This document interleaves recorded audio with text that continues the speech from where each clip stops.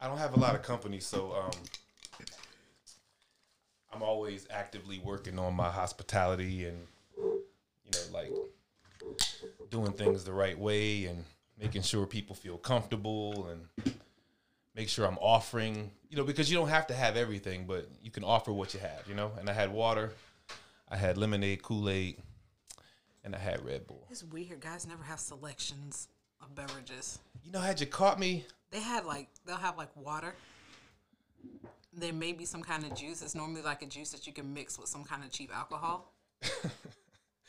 Well, had you caught me early this week, I would have like the whole Sunny D commercial selection, like soda, OJ, purple stuff. We're too old for that stuff. Almond milk, regular milk, 2% milk. Like I keep a wide variety. Now, almond milk is very important to me. Of groceries. I think it's very important to anybody at our age at this point because, I'm speaking for myself, but regular milk just stopped messing with me a little while ago. As soon as I realized that regular milk makes you salivate, it just made me think of all those girls that look like they're about to drool at any moment.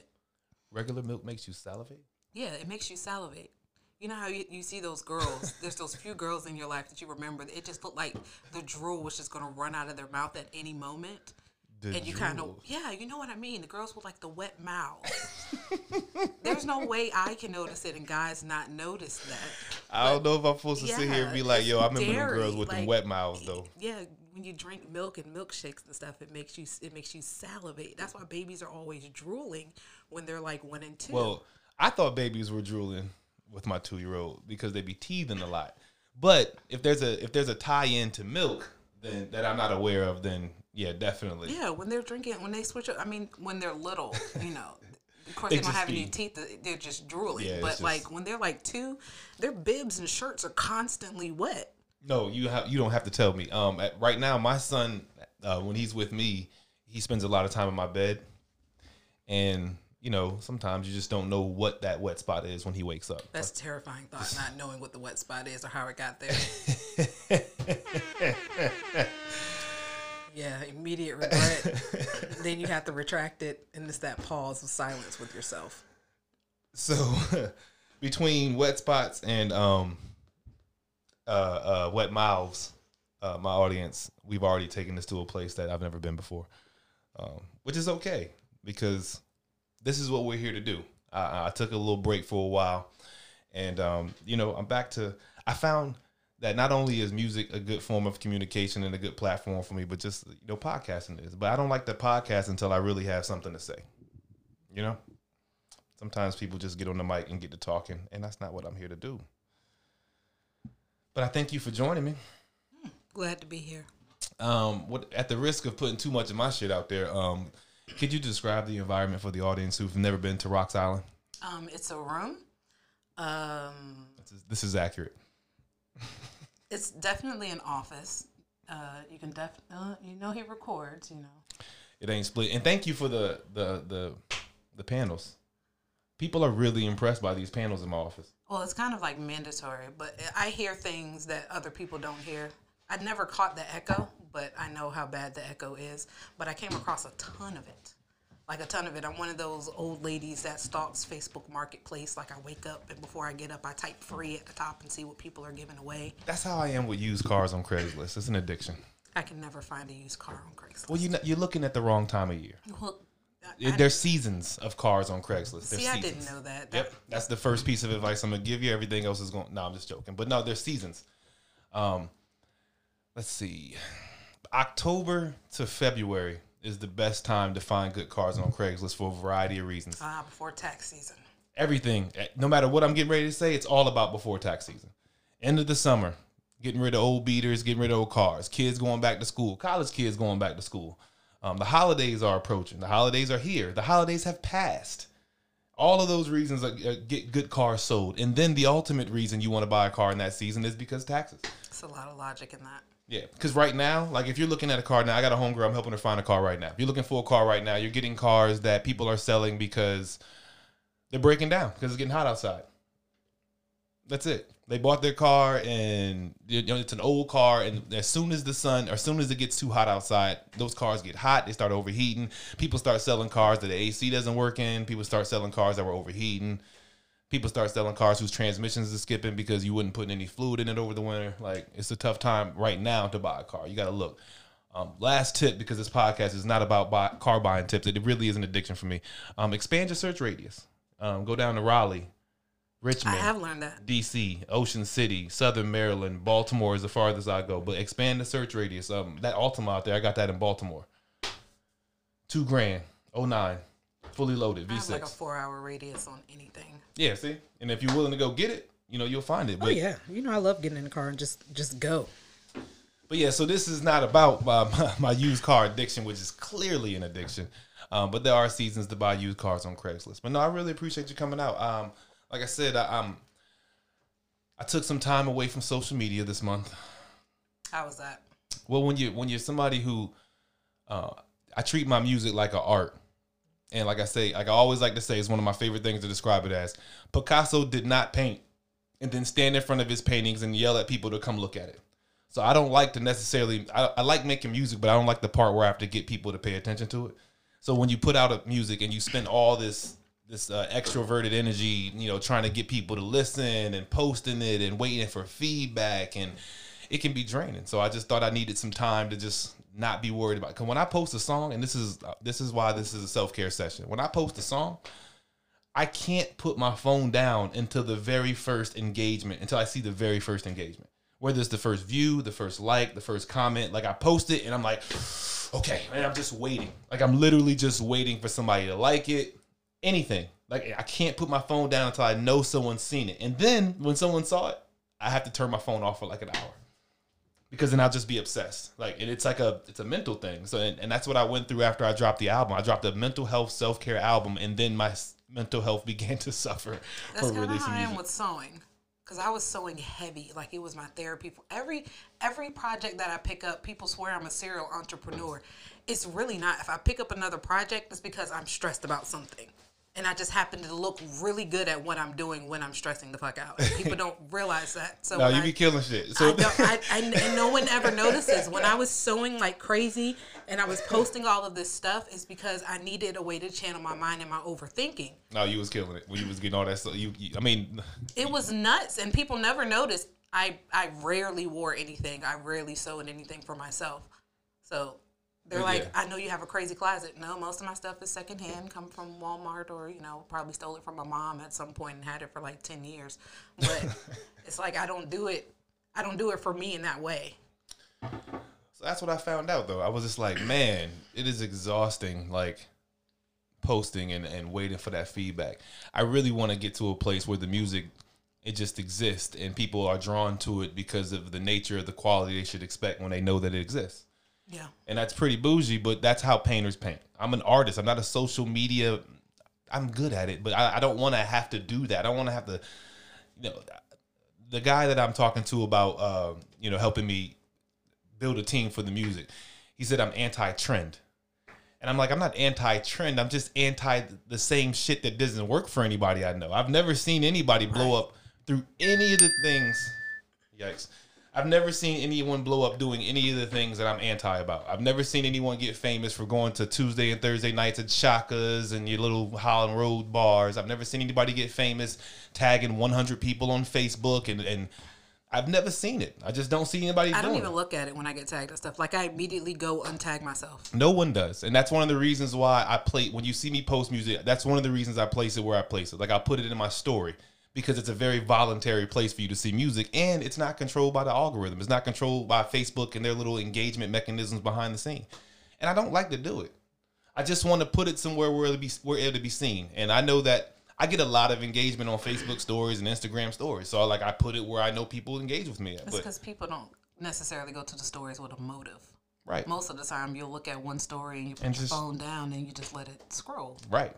So they come across your stuff with a different state of mind, if that makes any sense. Right. I feel like it feels more like people are just stumbling across it on my story. That's like they really just aren't even paying attention. Stories are playing, and then next thing you know, Jerome's rapping like, "Oh, smokes! Whoa. Holy, oh." Then you got to go back. Then you got to look it up.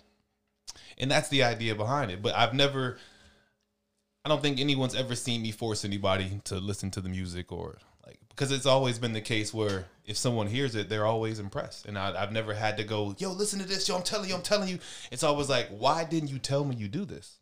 So that's what I'm going for. But the social media break has been nice. It has been it's been harder than I thought it would be.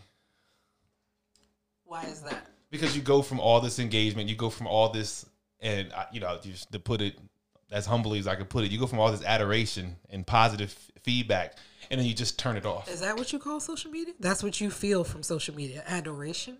Music. When you're releasing music, like I get a lot of positive feedback from music on social media, and that's the main thing I engage with. I put up pictures of my shoes, my boys, and my music. So a lot of people reach out and say, your music is really good. Your music is, I didn't know, you should do more. Like just a lot of positive, maybe adoration. Well, it's adoration. Yeah, it is what it is. Yeah, people like it. And so I get a lot of that. But when you turn that off, I was like, it's like, well, that was a dopamine hit that I was using to get by. It's like retail. It's like buying a pair of shoes. I'm like, too judgmental of a person. Like if I have a bad day and I put a song out and then like for the next 6, 7, 8 hours, people are telling me how dope I am and how good the song is, and people that are strangers, people that have no vested interest. It's not no significant others, family members. I love stranger feedback. Yeah, that's what I mean. Like I put stuff on. Best. I'm to the point now where I can put stuff on Twitter and people respond to it and listen to it and go, yo, this is dope. Like I got people that follow my music on Twitter, don't know me from nobody, and go out of their way to repost it and like it and comment about it, and it's dope. But when you turn that off, like that's a good little way to get through a tough day. Is just having people tell you how you're the most amazing person to ever rap on one of their beats. You know what I mean? Like it makes you feel pretty dope. Gotta be careful about those compliments. Always gotta be careful about the compliments. Welcome back to Rocks Island. Rock Island is where I was born. Rocks Island is where I get my stuff off at. It's not a podcast, it's an island. I didn't like the acronym. So I have to make it clear every time I bring it up that it's an island and not a podcast. That's really the only reason why it's an island, not a podcast. But not a lot of people can make it here. Not a lot of people should be expected to be here. So these are going to be the self-care sessions where I'm going to be inviting people to the island, people that I'm kind of comfortable talking to and opening up to and just kind of being candid with. And if you want to introduce yourself, I don't want to be the one to introduce yourself. Welcome to the show. Well, I'm Monet. Hey. I just want y'all to know that Monet is one of my oldest and closest friends. We went to high school together. We ran track together. Did we? When I was in 12th grade, and you must have been in 9th grade. 9th, okay, all right. That's interesting. But yeah, so we ran track together for the 1 year we overlapped in high school. And we've been friends for I guess it's decades at this point. What a terrifying thing to say. I mean, we were cool in high school. We didn't have any problems with each other. We didn't necessarily interact too much with each other. But, it was after high school where we became friends and hung out more and stuff. So it's been about 13, 14 years since those days. Mm-hmm. And now you're joining me here on my self-care session because over the years you've been somebody that I've been able to talk to, confide in, and you're also someone that has seen specific benchmarks in my growth as a man over the last decade. Like you've seen lows, you've seen highs, you've seen lows again, you've seen highs again. Like you've seen me navigate through all of it. And the one question I think I would ask you is that, do you think there's any part of me that you know now that is maybe the same guy or that you saw in this guy that you knew back then? You're exactly the same. There isn't very many changes other than you're like an anomaly because you're probably the only person that said, I want to be here. And then later on down the line, you're actually where you said you wanted to be. Despite all the roads and hills and stuff that, everyone has to go through. Like me, I'm basically walking in, I don't know, a circle or an infinity loop or something. Oh, we're going to get to that. We're going to get to where you at. Where is that exactly? But no, it's just interesting to see someone stay consistently the same. At least the essence of you, for the most part, is the same, no matter where you are in life, and still get to where you wanted to be without losing the essence of yourself. And if I can offer an unsolicited explanation, which is all it ever is that I really have. Back when we first started hanging out heavily, there was a guy I wanted to be, and I wasn't that guy yet. And maybe I didn't know how to become that guy. And then maybe there was times where I realized I was a long way from that guy. But I think the guy that sits here now is that kid that wanted to be this guy. Like, I really do. And I'm just going to say, I really do be feeling like that nigga that I was trying to become when I was a younger man. Like, I really feel like I made it there now. Now, am I as strong and as athletic as I wanted to be back then? No. But I do feel like... You had no shoulders back then. I just want that to go on record. And that was a serious, serious situation. No, I'm literally easily 30 pounds heavier as I sit here now than I was back then. So, that just goes to show you that I was in a different place back then. And that seems so small, but I remember running across a picture where you had these huge shoulders, and I was like, your shoulders are huge here. And the look on your face was just like, so my shoulders aren't huge? No, I mean, I gotta get back to that. And I just saw you take a mental note, like, she said my shoulders are small. Nah, it just, as somebody who ran track and did all the sprints, I my shoulder, that was like the definition a skinny dude could rely on, is a little bit of shoulder muscle. You know what I mean? And so when that fades and someone that you may or may not be attracted to points it out, it may or may not be a little humbling. But I always knew somebody that liked it, so it never really crushed me too bad. But, it's something to keep in mind. I do feel like I am that guy with shoulders now that didn't used to have them. So now I got them. I don't know what I did to get them. Maybe, I just got a little older. It got a little hard to shake off some of the weight. I'm not going to sit here and say I was exercising. I couldn't even stand up straight for a year and a half. Listen, I thought I was fat back then. And it just blows my mind. That's my favorite thing about y'all, the beautiful black women of my generation. One, y'all just keep getting finer. Like, I'm going to say that for the record, too. Everybody that I know, all the black women that I know, all of y'all have done is just get finer and finer over the years. Like, some of y'all are looking 10 times better than you ever looked in high school. And that should be applauded. You should get finer with time. And I just want to say that. That's just really important for me to point out, because I don't know what y'all doing. I don't know what is just skincare. Y'all should see Monet right now. She looking like a bright yellow light on the most beautiful brown chocolate Easter bunny or something. It's crazy right now. You should see it. And it's so funny. And then she tried to say all this stuff like her skin was all raggedy before she let it. Was. She's looking like a flawless victory right here. When I say life is happening, but life always happens. It's a beautiful thing. It takes me lovely places. But like, I've been dealing with like self-care and for the most part keeping my emotions in line. I've been going through these phases recently in the past week where I've been having these, they're called anxiety highs, to where I just feel like my whole body's like on fire. And it's like, I'll just start itching. And it's like, I'm real weird about how people view, well, not real, I'm obsessed about how people view me. I've always been that way, which is why I was the one wearing stilettos in high school. Stiletto. 2 reasons. Pumps in the gym. It was 2 reasons for wearing stilettos. Like, I'm a very logical person, this female. Let me make sure I say that clear. I'm a very logical female, because logic and female don't always, go together. You said that, not me. I'm saying that because most people like women are emotions, and I'm sitting there like their actions are out of emotions, but there's a logic behind how they got there. That's true. I'll say that much. I'm just saying, we're all working at Burger King and Dairy Queen. It's cheaper for me to buy a $20 pair of heels from 579 than me to spend my whole check on the next pair of Air Force Ones, knowing that everybody in Magic Hollow is going to look just like me on Monday when I show up with them. Shout out to Magic Hollow. It just made more sense. Hey, I'm glad I wasn't in school with you when you was like a senior. You probably were like uncontrollable as like an upperclassman. Oh man, I found out I was fine in the end of 9th grade. You could not tell me. Look. Once I figured out I was fine, it was over. Hey, look, I went to the Magnet Middle School. So when I got to Ocean Lakes, I didn't know that I was desirable. I felt corny. And it was the end of my 9th grade year, and I was like, hold up, wait a minute, let me put some pimping in it.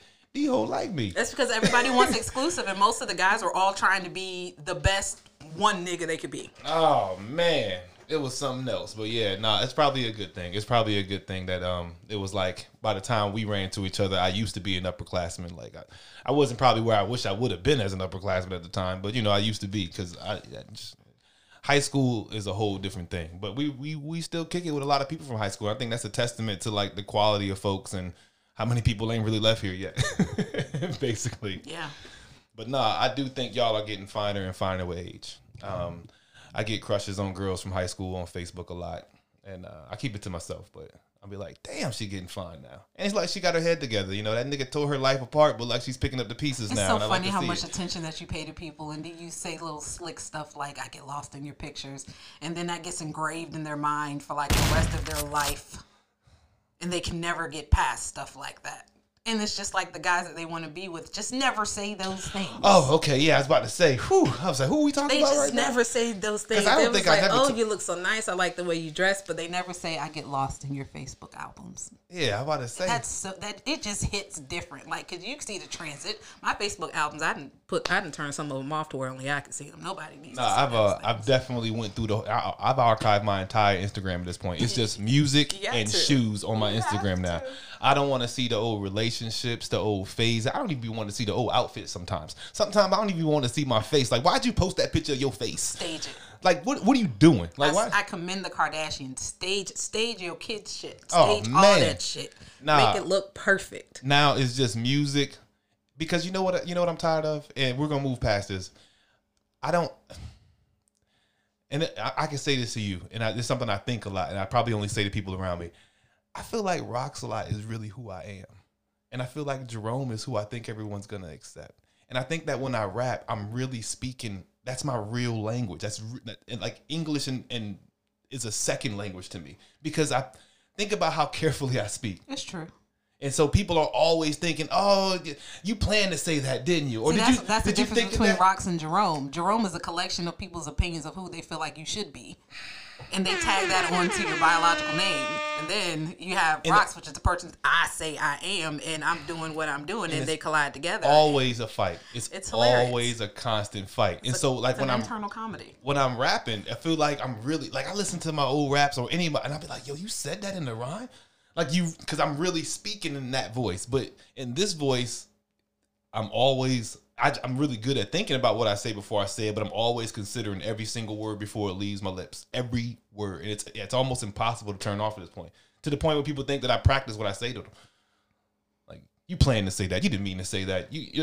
I'm like, because if you text it, they'll never believe it if you text it. I'm like, this is. I'm like, you think I Googled how to say a sentence? Niggas don't Google what there, and there mean. You think some nigga was Googling how to say a sentence better? Like, they still don't know. Like I said, okay, I want to say that I like you, but let me put it in Google and find a better way to say it. You know what I mean? Like, nah, it's not happening. But all that being said, before we got into too much of the self-care stuff, I need to know, who are you listening to in R&B? Part of my journey, I like to be a well-rounded nigga. And, I like to get 20 minutes into the show before I start cussing and speaking the way I want to speak. But, and that's another little pod trick. Don't cuss and don't go too crazy at the front of your episodes.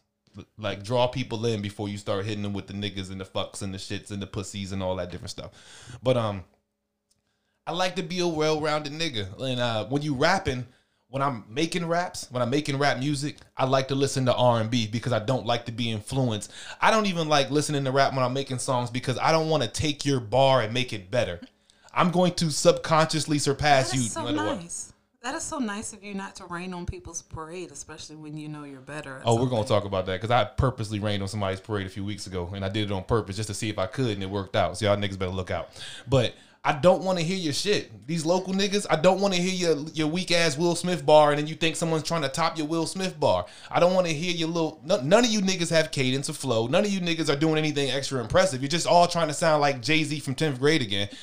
And move on. Turn off the rapper. Move on to the podcaster.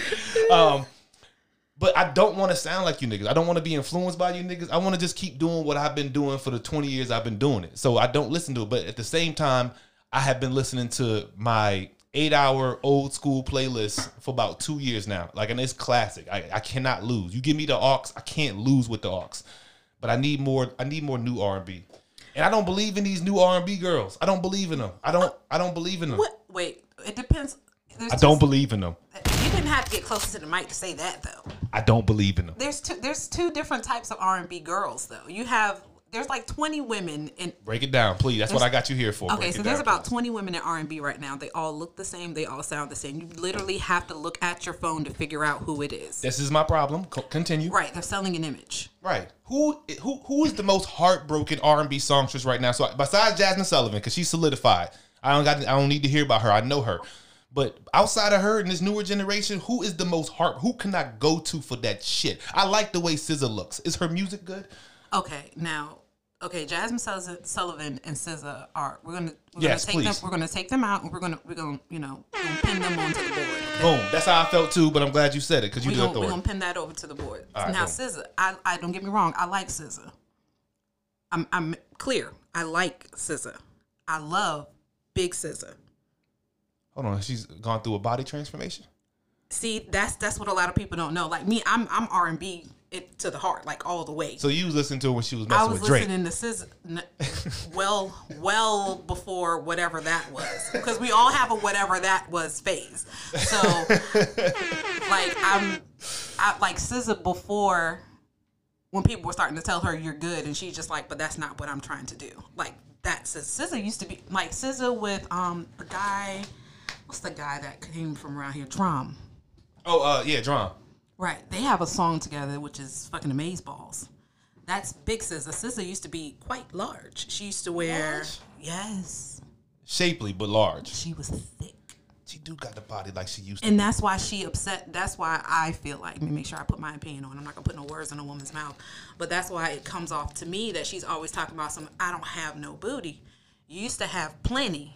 And now that you've gotten the body that everybody wants you to have, or you went on your health kick and it took you somewhere else, now you feel like, okay, this is a more healthy, presentable me, but it's not a happy me.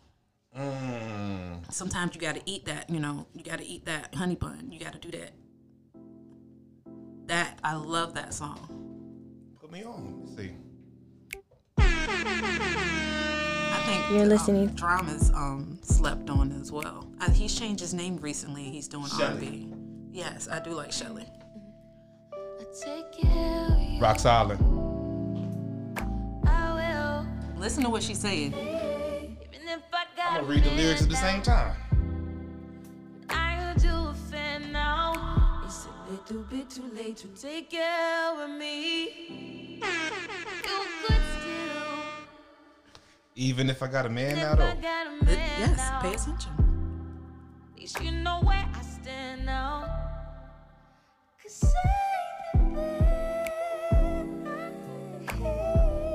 For my audience, this is SZA? Yes. I just know it from All the Stars, you know what I mean? The Black Panther soundtrack. I don't know what that was. That was terrible. That was the worst. I love that song. That's the difference between being yourself and being who people want you to be. I feel like SZA's going in reverse. Don't get me wrong. I love old SZA. I like new SZA. But that song right there, people don't really catch those parts. It's those features. You got to dig the features of these artists on other people's tracks to find the truth about. Why would you even play that? This shit right here? Why? This is why I like her. Like, this is the song that made me be like, oh, okay. Because I didn't know what she was doing until I heard this. Like, this is what put her on the map for me. Like, I'm not even... This is what put her on the map? Oh, because you're a guy. Well, I mean, I've okay. known of her, but, like, I was like, oh, she can... It's because you're a guy, you didn't relate to Control. You didn't relate to the Control album. Like, you have to... SZA is one of those artists, she has a voice, but her voice is kind of all over the place. You literally have to look at her lyrics. Like, I had to look at her lyrics to go back to, like, a lot of her songs. All right, so this is what I'm going to do. For the self-care sessions, I'm going to go back and listen to SZA Control. Because I like the way she looks. And if I can like her music too, then I can become a fan. But I have to, because I have to be honest, all right? SZA's still very mainstream to me. She's still not R&B to me. She's okay, pop move on. to me. Let's go. All right, we got SZA. Let's not stay on her too long. Okay, so I've been listening to Alex Isley. I was going to say, give me some male R&B. Male R&B? Is Alex Isley, that's a woman? Alex Isley is a female. Oh, okay, excuse me. That's my bad. Alex Isley is a female. I actually... Like, when I garden, I listen to her playlist.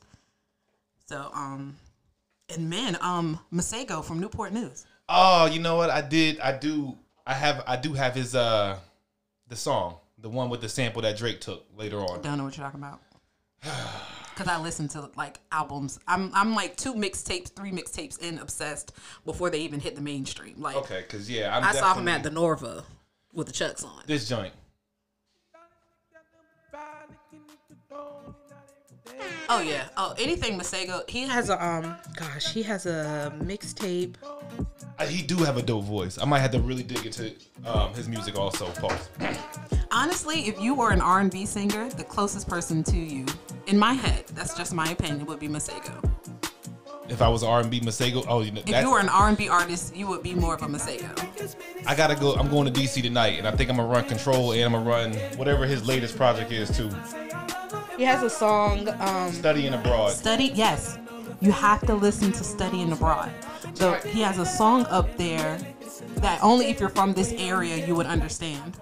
He has a song talking about how he has to get out of here. You know how everyone tells you got to get out of Virginia and then come back in order to really understand and appreciate it? He has a song basically saying, I got to get out of here because I can't end up at the shipyard. And if you're not from around here, you don't know how important it is to not end up at the shipyard in your life. No bullshit. And because I've worked with them niggas in IT, and nah, fam. They work? Nah. Because it just took 5 months. Just took 5 months to get my computer fixed. I don't know. It wasn't even anything wrong. I just needed an admin password. And then the shipyard I was at couldn't afford me forever, so I didn't end up being there for very long either. Shipyard is a mess. So Masego, you gotta listen to Masego. I like Masego for the local connection. I listen to a lot of Robert Glasper. I'm obsessed. Doesn't he do? He's I've heard his name a lot. Yeah. He does jazz. He's also a professor at a university. He teaches music. I've heard his name a lot.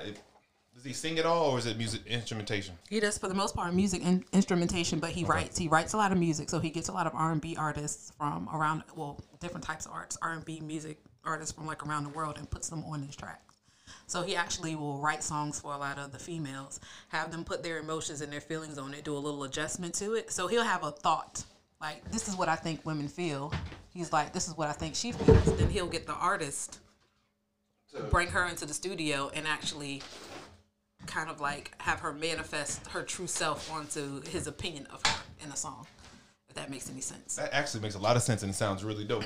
I'm at the point where I was gonna call it my partner. Me and my best friend Juan, we talk about doing music as in more than just like recording songs, but how many different ways we can impact music. Just different, and like we want to get into writing songs for people. You know what I mean? You can do it. Yeah, easily. I've done it a few times. It's not very difficult. Intentional and accidentally. Apparently. I don't know how you accidentally write a song, but speaking of R&B, back when we first started kicking it as adults, Trey Songz was a rather popular R&B guy. I don't even know if at this point I should play his music to kind of introduce him. The only album that you're allowed to play. There's only one album. He only has exists. One that matters. And I'm glad that we can all agree to that now. You know what I mean? Because he wrote a mixtape into an album, and the only reason that album matters to me is because of the mixtape that came before it. Yes. Oh, that album doesn't really matter to me. I live for the mixtape. That mixtape I love mixtapes over albums anyway.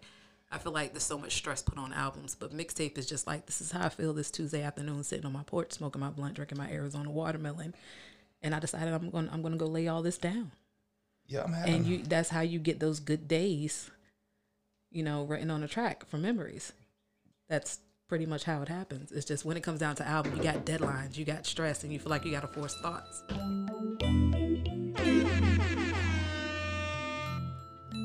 This was the last and final time. This was it. So we're gonna give him. You know what we're gonna do before this music drop? Or before this news drops, we're gonna give him a eulogy. No lie. Our VA brother that's fallen from grace. Walking up in Prada, spend a couple dollars, head over to Louis. Do you like Gucci? Do you? Bed sheets satin, diamonds platinum. This could be the life that you live. Oh, chillin' with a bro, you like the way I flow, see the way I flow. You love the way I shine. When we hop up in the bed, you know what it is. Hey, listen, man. This is what, 09?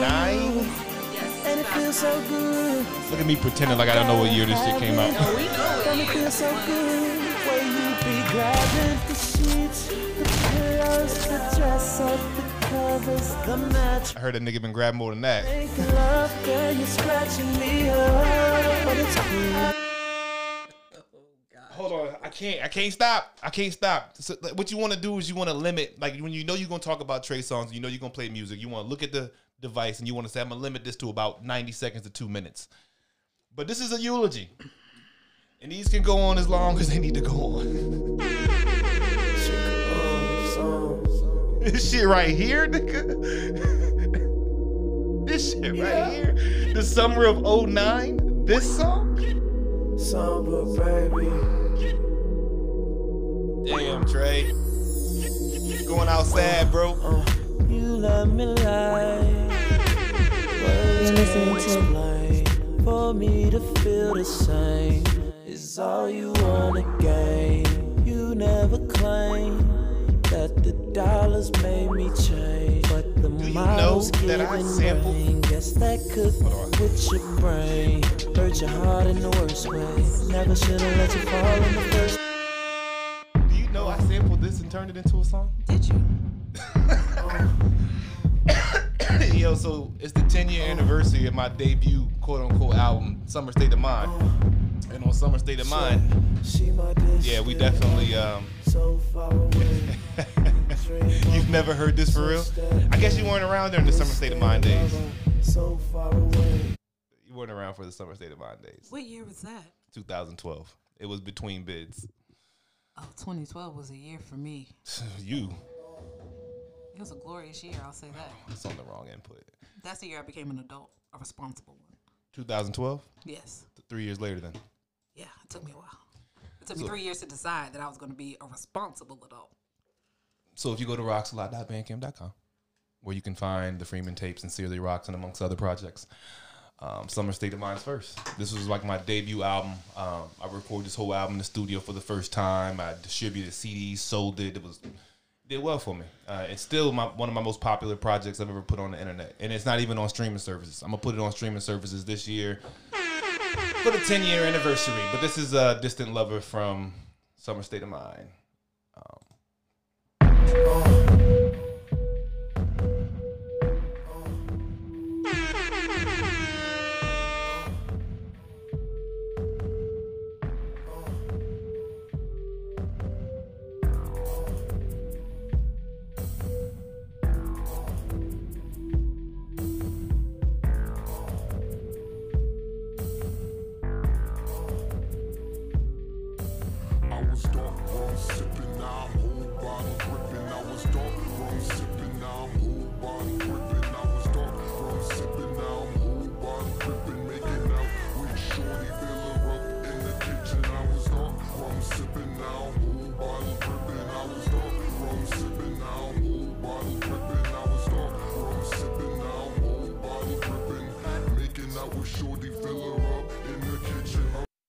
A nigga gets no verses on my platform. I'm sorry. Thank you. Bitch, staring at her hips, she move them like a clock. That's actually well put together. Bro, I don't put out nothing that ain't well put together. That's not what I meant. You gave me an opening though. Let me apologize for my impact. That wasn't my intention. Already thinking about the finish line. Getting slow kisses from my missus. Stockings thigh high. Just a little something. But yeah, so we're not gonna go back to Trey because I played my version of songs that I have versions of, and that's another rule on the island. If I have a version of that song, I can't play the regular version. But yeah, so it's looking real crazy out here for Trey Songz. I spent too much time giving him a eulogy, but they gonna kill this nigga soon anyway. Apparently, he was dead an hour ago, according to TMZ. Did TMZ post something an hour ago? TMZ posted something an hour ago, basically saying an accuser sent a demand letter. She has a video of him exposing her twins. There it is. So she has video. Oh, this is a little white girl. Listen, you can't if you're gonna get brought down. Never mind. No. This is nothing like what I'm expecting to come down about Trey Songz. The thought of it is terrifying. Like people are saying He's disgusting. He needs to be under the jail. Like the shit is being said about him by like on. They're not saying this on Twitter. These are people are saying this shit on their platforms. Yes, they're saying that he's nasty, abusive, and rapey. Rapey is if men really knew the impact the word rapey has on a female, because that number 6 out of 10 is real. It's a real number for women. So once you get the tag of rapey, like we can't deal with you at all, whether it's a rumor or not. I'm gonna play Rory from the Rory and Maul podcast. In 15 years, how long it's gonna be? That Trey Songz doc is gonna be crazier. He's than saying this on his platform that goes out to millions of people. Is the most nasty, abusive, rapey, beats the shit out of women. Like he is the scum of the earth. Trey Songz is fucking disgusting.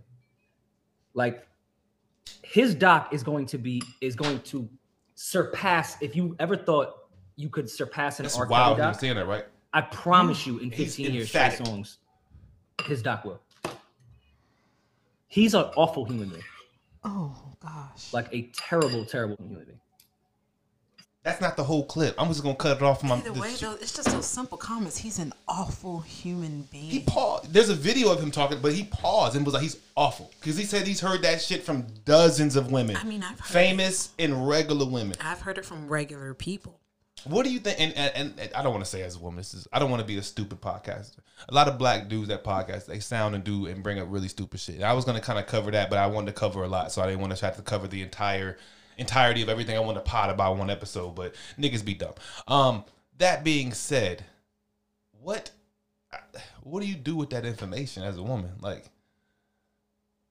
We just stick that in our wallets and carry it with us, or we'll put on a small sticky note and tape it to our guns and carry it wherever we gotta go. What do you think it is as a woman? What do you think it is about these fucking Pretty Boy Floyd ass niggas that get behind the scene and get all weird like this? Pretty Boy Floyd as niggas. I mean, he's an R&B in general.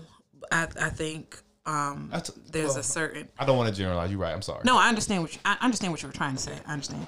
Like I respect your intent, but it's the. How do I put it? I'm trying not to use the L word. I don't want to say the L word,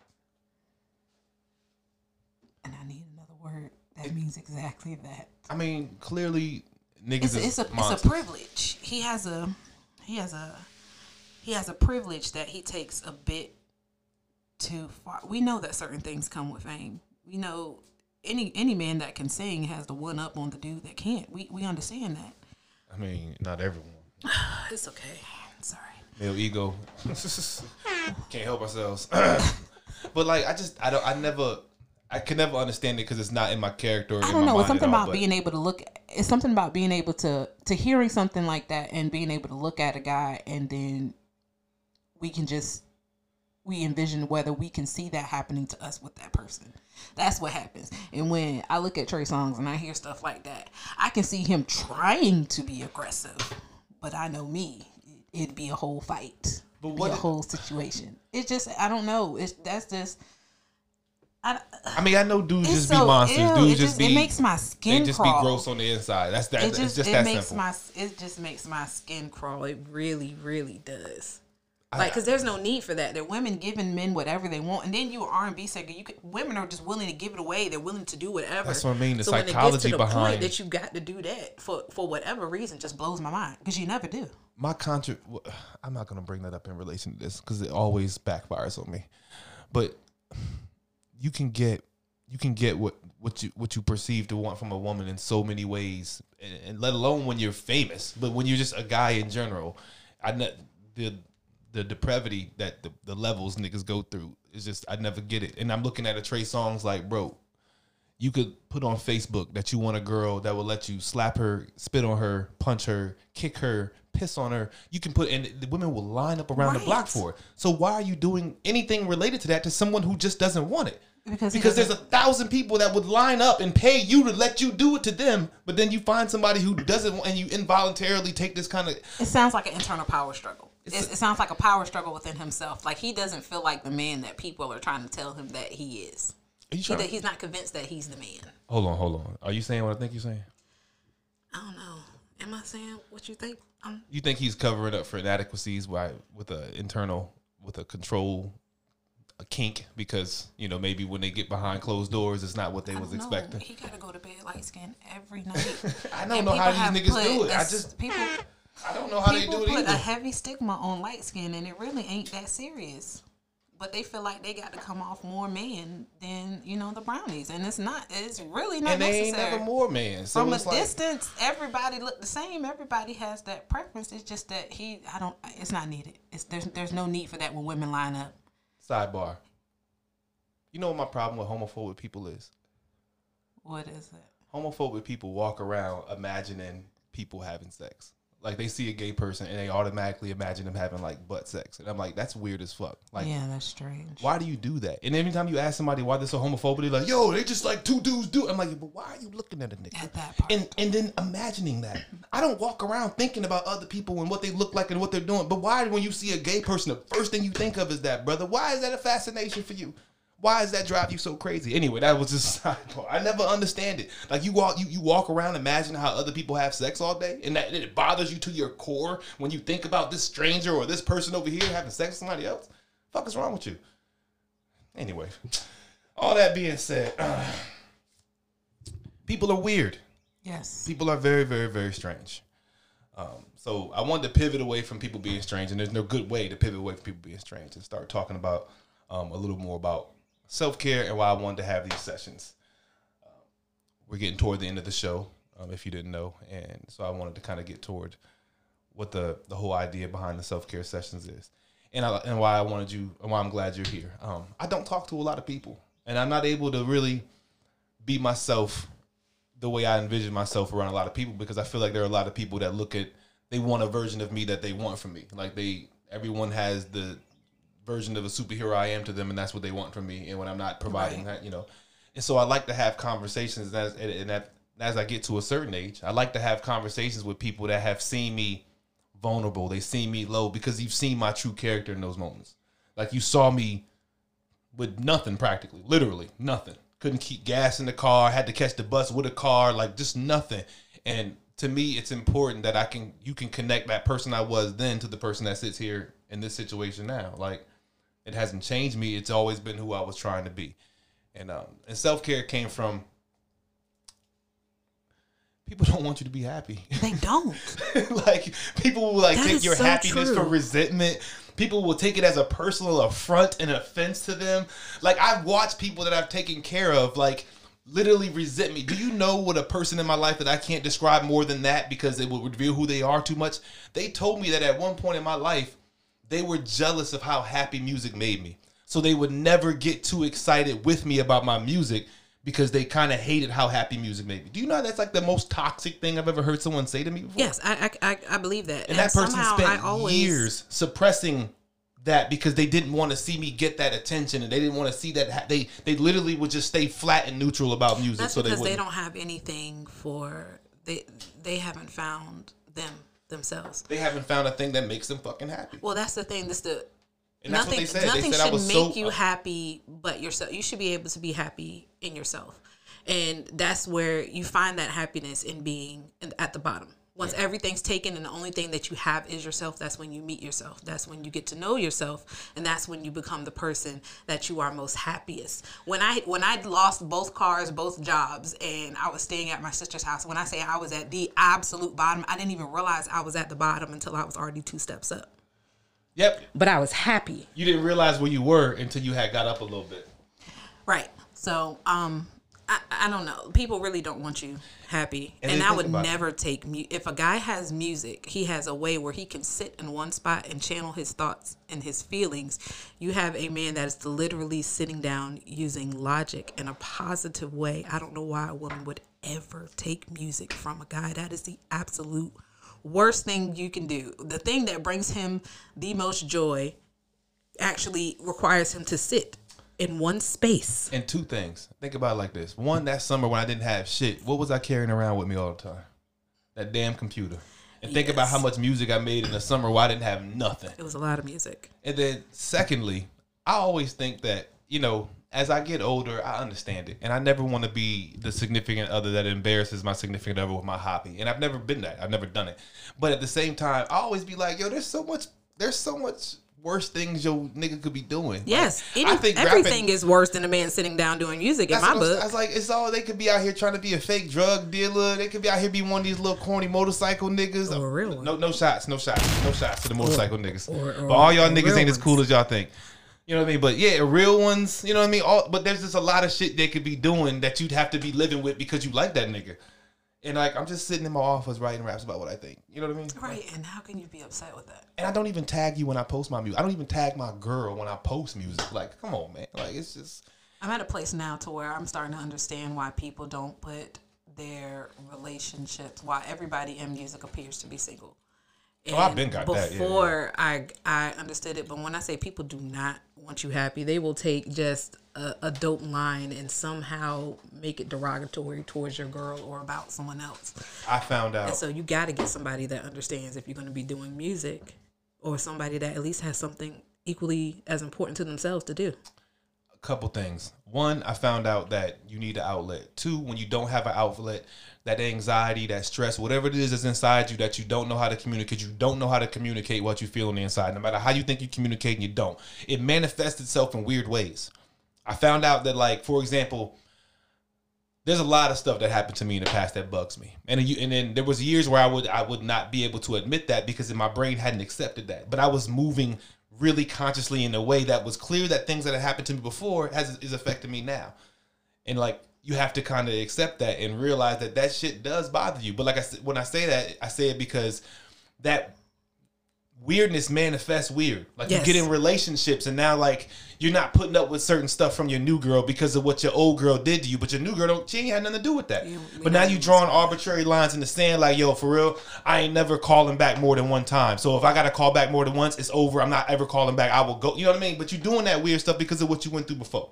You know what I mean? And so, like, when you don't have a way to express that and get it out, you become weird in a lot of ways that you don't even realize. And so as life builds up, it started to become way more obvious in my life specifically that I couldn't rely on the village. I couldn't rely on the circling of wagons. I had to get real selfish about what would not only make me happy, but would make me really, really, really feel better. Because I didn't feel good for a long time. I could be happy. I could buy a pair of shoes. I could go on a vacation with somebody who didn't fucking deserve it. I could do all these things, and I could feel good real quick, but I couldn't be happy. And so self-care was really just about, like, look, what would make me happy? I have to find what makes me happy, what fulfills me, and I have to find it by myself. I can't find fulfillment through a relationship or a family structure or a job. I have to find something that makes me happy internally to make me want to keep doing all this bullshit. Right, and it has to be done in a way that doesn't require other people. And that's what a lot of people don't get about self-care. They feel like they need people to help them get to their place of self-care. No, it has to be done by yourself. You good? I mean, can I? Thank you. But no, yeah, you have to approach it selfishly. Like, I remember, not even to dig all the way back into the self-care summer that started all this shit, because those stories are going to come out over these sessions, but it's not right now. I remember initially the people that I was getting away from, they just kept telling me how selfish it was that I was getting away, and how they thought something was really wrong with me because I was trying to get away and, like, find some time and find some clarity. And the way they felt like they were really gaslighting and manipulating me about my own mental health when I was going through something with my mental health. And it was like kind of just confirming why I had to get away from those people at the time. I had to get away from them because, like, yo, I am kind of sick right now, and y'all ain't doing nothing but trying to feed into the sickness. You're not trying to help me get better and shit. So, you know, road trips and couches and hotels later. Find so much peace in those places, though. I found peace in the strangest places. Like, when I say my place of peace right now is my grandma's backyard. And she says as long as she has some green peppers and some fresh corn, she don't care what I do to her backyard. You know what I think about when I think of a place of peace? And I mean this shit. And I message her all the time about this. And I'm going to say her name wrong because I don't know that I've said it out loud since high school. Satasha Nathan, yeah. When I, last summer when I left on my trip, I headed south through Charlotte, Atlanta. And when I left Atlanta, it was July 4th that morning. And Atlanta's a whole other story. I was so anxious that morning. Like I could not. It was my first time in Atlanta, and not only was I leaving Atlanta, but I was heading even further away than I had ever been before by myself, just driving. Like this is a solo trip across the country by myself last summer, and so I'm leaving Atlanta, and I'm like, whew. I'm getting ready. At that point, my next stop was Shreveport, Louisiana. It was like 11, 12 miles away through the South. Like Alabama, Mississippi, Louisiana was my next stretch, and I was so anxious. And there was only one person. For some reason, I knew there was one person that I was close to, and me and her were not the best of friends in high school. We were cool. We didn't have any problems. I might have beefed with some of her homegirls, might have dated one of her homegirls. I don't know. We had no real history, but I knew that she was in Birmingham, and I hit her up, and I said, hey, I'm on this trip. I'm going through it, and I just need somewhere to stop and smoke for like 30 minutes. I just need to pull over and get off the road for a while, because Birmingham's like an hour and a half from Atlanta. And she was like, yeah, come through. I sat in her backyard. She has a gorgeous house. She has a gorgeous family. And that her backyard was overlooking like a river and some mountains. And she just let me talk her to death for 2 hours. You know what's really wild about Satasha is very few people, peers, like age to age, in my life that I can actually say that I've always looked up to. It was always something about Satasha in 8th grade. She just, I don't know what it is. It's like in 8th grade, she just knew who she was. And it wasn't nothing nobody could do about it. And she, when I say Satasha was always an individual, she was like the definition of an individual through high school. And you could do nothing, no matter what your relationship with her was, or how she made you feel, or how, you know, she felt about your homegirls, or how your homegirls felt about her. Because it's always a lot of back and forth when it came down to Satasha, but it was never Satasha. It's everybody's view of Satasha and her independence and her security in herself at age like 14, 15. And they were too young to wrap their heads around it. But she always just seemed to she just seemed to have it together. I don't know what she knew about me. I always loved that about Satasha. She just always seemed to have it together. And I had so much she was like the great hope at like 14, 15. I don't know what she knew about me. I don't know what she thought about me. I know that when I called her, I reached out to her on Facebook and I said I needed some help. She told me to come by. Her daughter opened the door. The gorgeous, just so precocious, so smart. Like she was like, what's up? You know what I mean? Like she was... I met her kids, you know what I mean? And she just let me talk her to death in her backyard for like 2. And she has her own story. I'm not going to tell her story, but she has her own story too. And it really helped me at the time because I was going through it last summer. Like I went from like matching pajamas to like on the road trying to find somewhere to stay in Louisiana. You know what I mean? Like in a snap of a finger. And when I heard her story, I'm like, man, even though I've been through everything that I've been through, it just reminded me again that everybody go through stuff. And everybody is a product of the stuff. Like everybody you're looking at is the product of what they've been through, and they're testament to what they've gone through and gotten over. And I just felt like God put her right there in Birmingham between Shreveport and Atlanta, because that conversation, that was the first time on that trip I wasn't anxious anymore. Now I started to feel like, okay, I can do this. You know what I mean? Like I felt good. I smoked 2 blunts with her. She just let me smoke. She didn't smoke at all. I ain't trying to say she smoked. She sat back. We sat on her open closed porch. And, you know, I got videos and everything of me walking around her backyard like, yo, this is crazy. But, yeah, so shouts to her. And then I ended up in Shreveport, ended up in Dallas. And then from Dallas, I went north to Iowa and Illinois. And you went out. 4,000 miles. Sometimes you just got to get on the road. And then when I came back. to Elizabeth City, and I could find peace before I even hit the main street. When I came back, I was ready to handle business. So, you know, that was like the start of Self-Care Summer. So I wanted to kind of get that story out, how it all started. The album originally came from me wanting to tell that story, but then the story wasn't finished. I came home, I was bouncing around. I stayed with my cousin for a little bit. I ended up in this house back last fall, and I sat down all winter just to rebuild. And as I was working on the album, it was still evolving. Like the story was still being told. So that's why the deluxe is coming. Hey. But as far as anxiety, like it's like it feels like a weird ass buzzword, and this is probably the last topic we're gonna touch on. It feels like a buzzword. I kind of really did hate how everybody went crazy with anxiety, but it really is prevalent. Like people don't realize how much their anxiety dictates their life. I always describe it as it's like living your life and only taking left turns to get where you're going, because you're aware of the obstacle. You're worried about things that aren't there. Like you think there's gonna be a red light, so you're gonna make this left early because I don't even want to hit that red light up there. I don't want to sit at a light. Like as a black man, I have a lot of anxiety in traffic. I don't like to sit at red lights. I don't like cops being behind me or around me in traffic. So literally, sometimes the way I drive is to avoid sitting at lights. Sometimes I avoid left turns to avoid sitting at lights because I don't want a cop to end up behind me. Period. In my experience, every single time a cop has been behind me, I've been pulled over. Every time without fail. So I avoid letting them behind me. So I drive. That's a analogy for anxiety to me. Like, you maneuver in this invisible way that you don't realize your anxiety is making you make decisions that are making your life harder. But everybody has it. And I haven't found a real way to deal with it.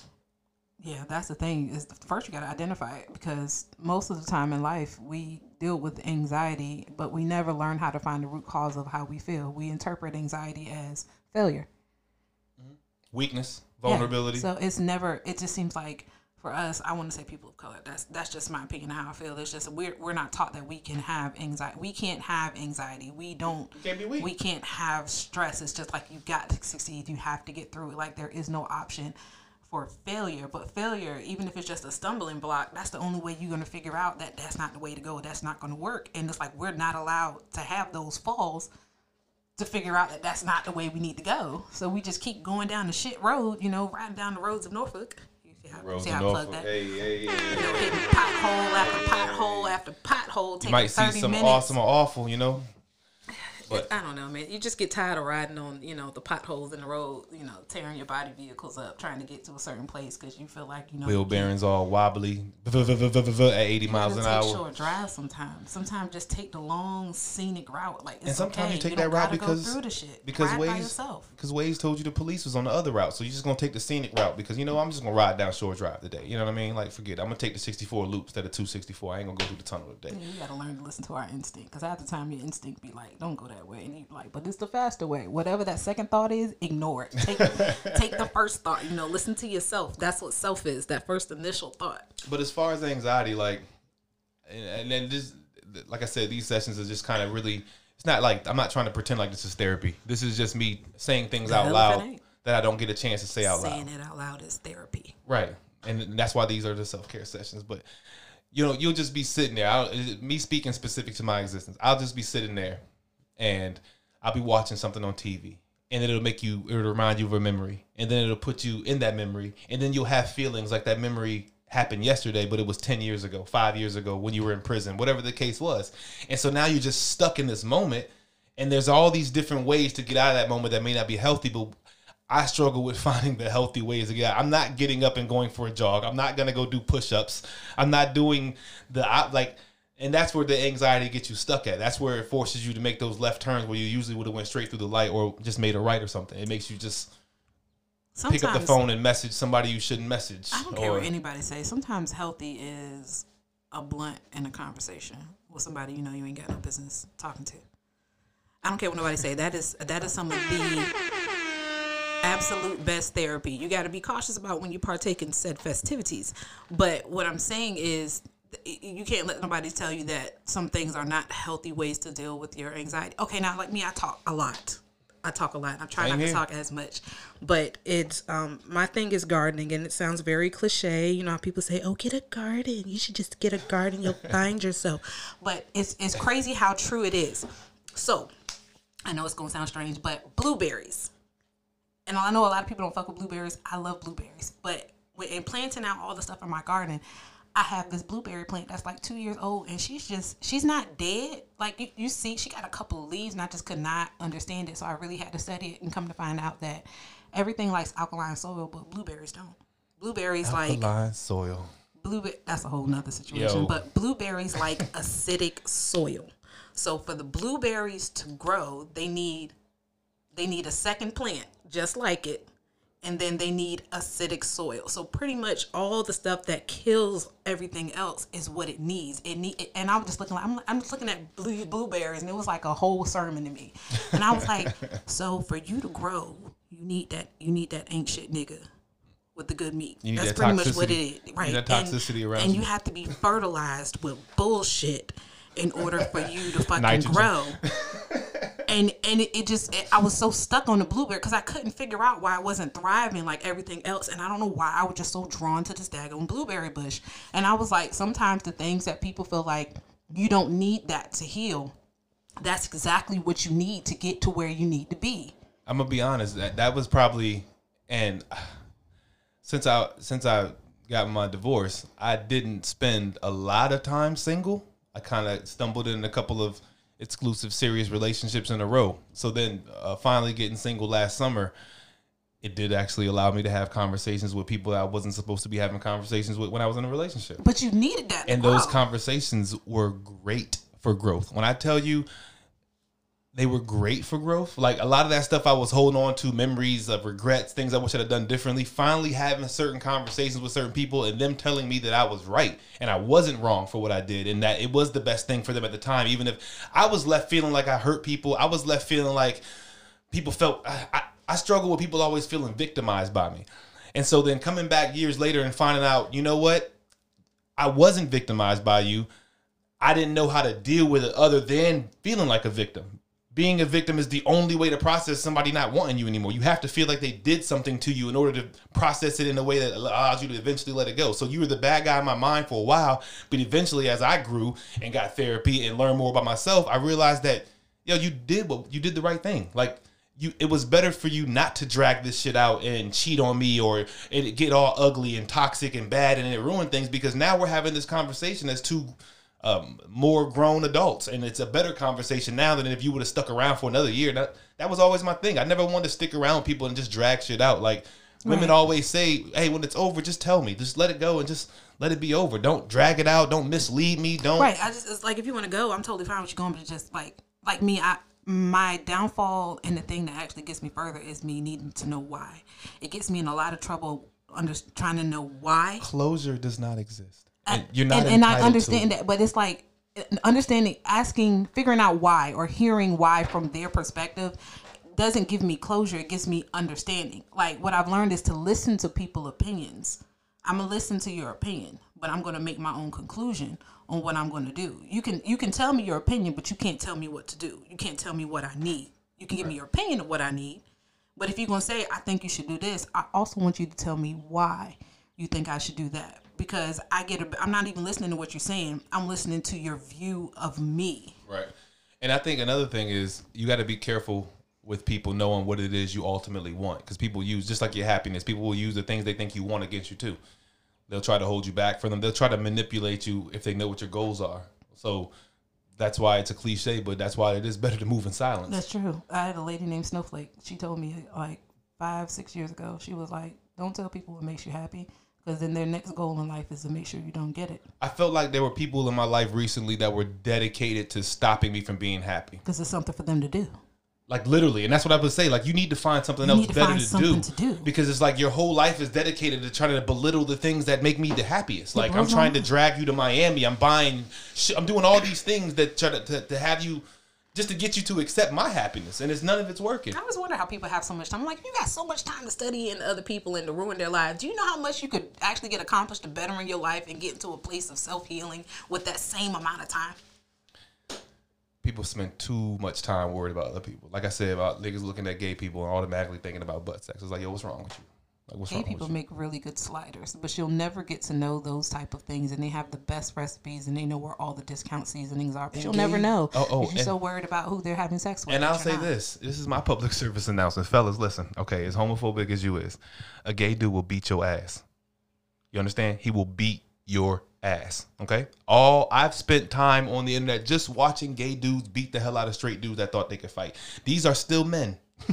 They are still full-grown, full-powered men that can throw hands. And they're like, you need to leave them alone. You need to stop it, okay? Because there's a guy named Gabriel I'm thinking of right now that he got his ass beat, and the dude was trying to let him live, and he knocked him out and said, he walked off and said, I'm a real nigga. When he stepped over him, it was, leave him alone, man. And stop spending so much time thinking about how other people having sex. If your only reason for being bothered by gay people is how they have sex, there's something wrong with you. And that's how I'm going to end it. Is there anything you wanted to say on the way out? I think everybody should have a plant. A plant? Yes, some kind of plant. I got a few plants. I think plants, honestly, all the people that you think are crazy, they are at peace. Craziness by someone's self is what peace looks like. If you can't stand there and get a revelation by yourself in your room, we're supposed to be your place of peace, then if nobody's calling you weird or strange, you're not there yet. Persuading. Get a plant. It'll talk to you. I don't care what you say. By the time this episode drops, I think the deluxe will be out. So on the way out, you know, as I end the episode, because it's my island, my platform, I'm the king on this island. I think I'm gonna get them with a little. I really struggle with like releasing songs early, because I really want everyone to hear them in the right context. But if you made it this far through this self-care episode, I'm gonna finish off with a single from the. I'm struggling with what song to pick. I've been thinking about this for weeks, and I still don't know what song to preview at an episode that's gonna come out 2 weeks from now that like 22 people are gonna listen to. So that being said, it's going to be. If you had to pick between a song called "When" and a song called "Biscayne Bay." Biscayne Bay. This is Biscayne Bay from Self Care Deluxe. I promise you I'm in Miami. You're about to lie. Self Care Deluxe.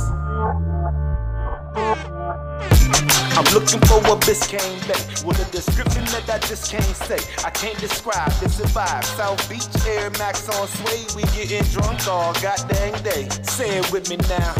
I'm looking for a Biscayne Bay with a description that I just can't say. I can't describe this vibe. South Beach, Air Max on suede. We getting drunk all goddamn day. Say it with me now. You said what? You said what? What size you wear? What size you wear? I'm in Coconut Grove, girl. I fly you there. I fly you there. It ain't Spirit Air, but yeah, there's a budget. The shoes match the luggage. I don't wait with the public. I be like, fuck it. These bills, they never leave. You gon' get paid when you get paid. Till then, I'm in the streets. Moving with something sweet. Ice cream, man, coming. Catch me in Dade County. 19 damn summers. Uber X a damn Hummer. I wear Nike like Prada. Trying to learn the bachata. My flight leaving tomorrow. You could be the water every quarter if you wanna. It's just 2 hours from Norfolk and I swear it's porpoise. In the pool like a porpoise. The flow like water never boarded. This penthouse look like it's orbit. I do it for myself. I don't need no wealth. I just need my help. And your arms wrapped around me like a belt. So let's go. I'm looking for a Biscayne Bay with a description that I just can't say. I can't describe. It's a vibe. We'll be back. One more self-care. Stay tuned. Like, listen, subscribe. All that fire shit. You're listening to the